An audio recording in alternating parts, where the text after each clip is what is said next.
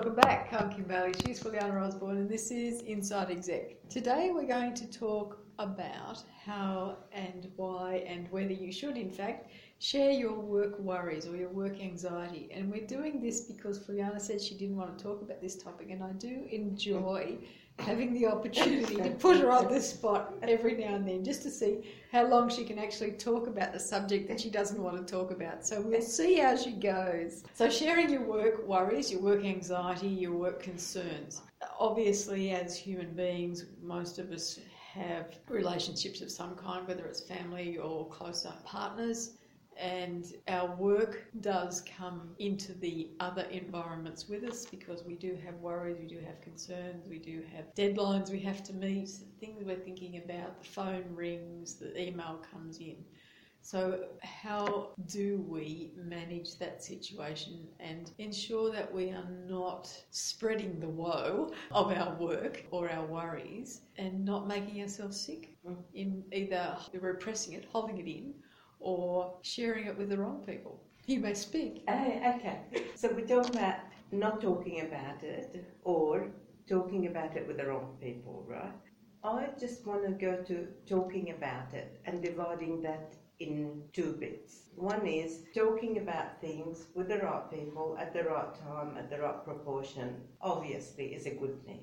I think there is another bit, which certainly with me, but with others that I work with, is do need to talk about it and what is the value. If the value is it's not helping, it's just me reliving it, I don't really need to talk about it. Just which category does it fall in? They're not all the same, they're not all the same size, shape or that sort of problems. Because sometimes all you're doing is I'm talking about it, yes, I'm talking about it, and it's already been processed. If you process it, you've got to understand yourself first and how your mind works and how what makes you comfortable. I think that's the issue, is that it hasn't been processed.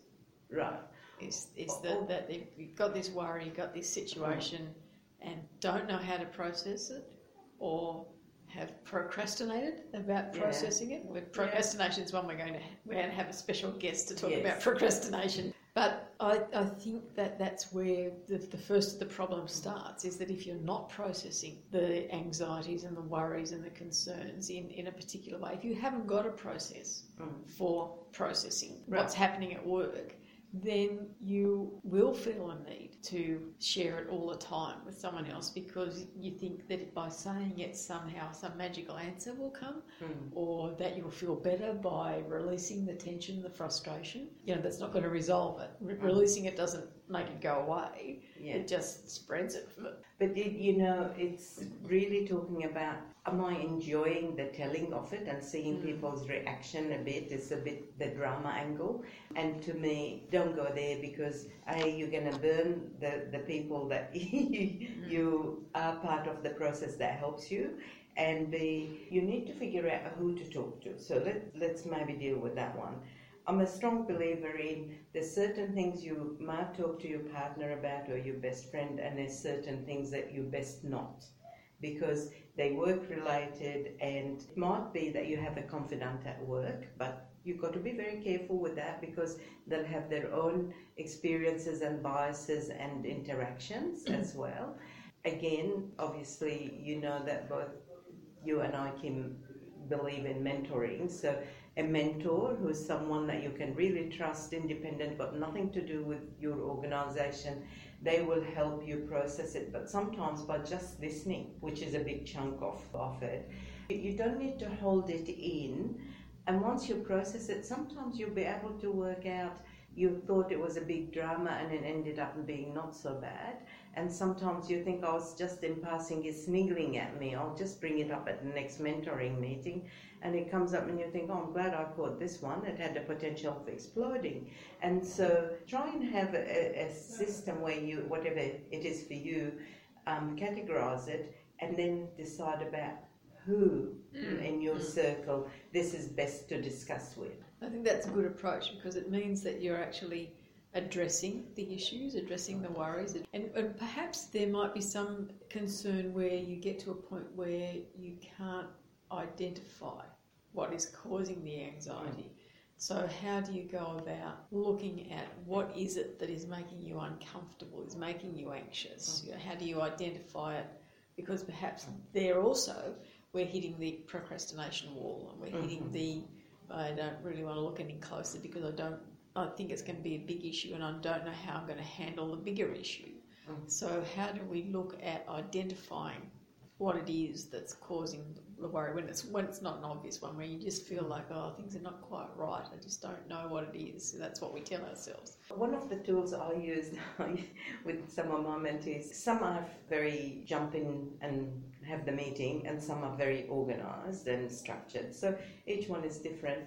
For those that we worked out that's a good approach is that before you're coming to the mentoring meeting, which is pre-planned, or called especially, it can be, you write out the main things that happen between the last meeting and this meeting that you like to cover. And often is what you said happens, it says, I'm not really sure if I had to describe how was my last week or fortnight. I don't know, there's something niggling, I don't know what it is. So when you prepare for the meeting, you're preparing what happened, not in detail, but the main things that you did. So when you are talking it through in a confidence, trustworthy sort of environment, then you're talking about, okay, so what happened? So we had strategy meeting during that time, we had a particularly customer issue, we had this and this, so you mention all of those, and then you go through them. And you go through them as you give them just the topic, what happened. We had 3 meetings, I went interstate for a visit or whatever. Then you start, as you're talking, you will identify which out of those seem to be the one that may be causing you unrest. So by thinking about what is it between the meetings, and then at the meeting, most of the time people come already knowing it's one of those 3, or it is that one. And sometimes it's just during the meeting discussion because they didn't have time to process. Yeah, I think there's also an opportunity for you to do a bit more immediate management. If you've got this feeling that you're not quite satisfied with what you're doing, perhaps it's time to go back to some sort of daily diary, for want of a better word, but not so much of the words, but sometimes just a list of the things that you've done. A great list person. So I actually do the list before the day starts and work my way through it. And then, like all good list writers, if I do something that's not on the list, I put it on the list and then cross it off. That's a really good tip. You'll know you're a list person when you do that. But perhaps at the end of the day, and I know I've seen it work with someone very recently where they were just, at the end of the day thinking, oh, I haven't really got through much, I haven't done much. And I said, well, let's just put down all the things that got done today. And by the time that list was done, you look back on it and you think, that was good. I didn't get done the thing that I thought I was going to do today, but I got all this other stuff done. And so it changes the focus from what didn't get done to what did get done, and gives you a different feeling. And so then you can look at what didn't get done. Why didn't it get done? How can I break that down to make it a bit easier to get done in component parts the next time I try to attempt it? And so you come out with a much better feeling because not only have you identified what did get done, but if you address the issue that's giving you this underlying feeling of anxiety or unease, and you haven't had to share that with anybody. Yes. You can do that yourself. Which is a good point on two points there. One is that's when you put it in that category, I already processed it, so I don't need to relive it. And the other one is with you looking at, I had a list and I finished some of it but not the others. That's actually something to be rewarding yourself for, because you showed adaptability, flexibility, and not a mind where it just was on the list tunnel and didn't see that there's other priority things that came your way that needed to be done now. So that is good way of managing your day, your projects and your people. Good. Well, I think we've probably covered that sufficiently for this time around, but if you've got more things that you'd like us to talk about, please drop us a line. But for now, I'm Kim Bailey, she's Juliana Osborne, and this is Inside Exec.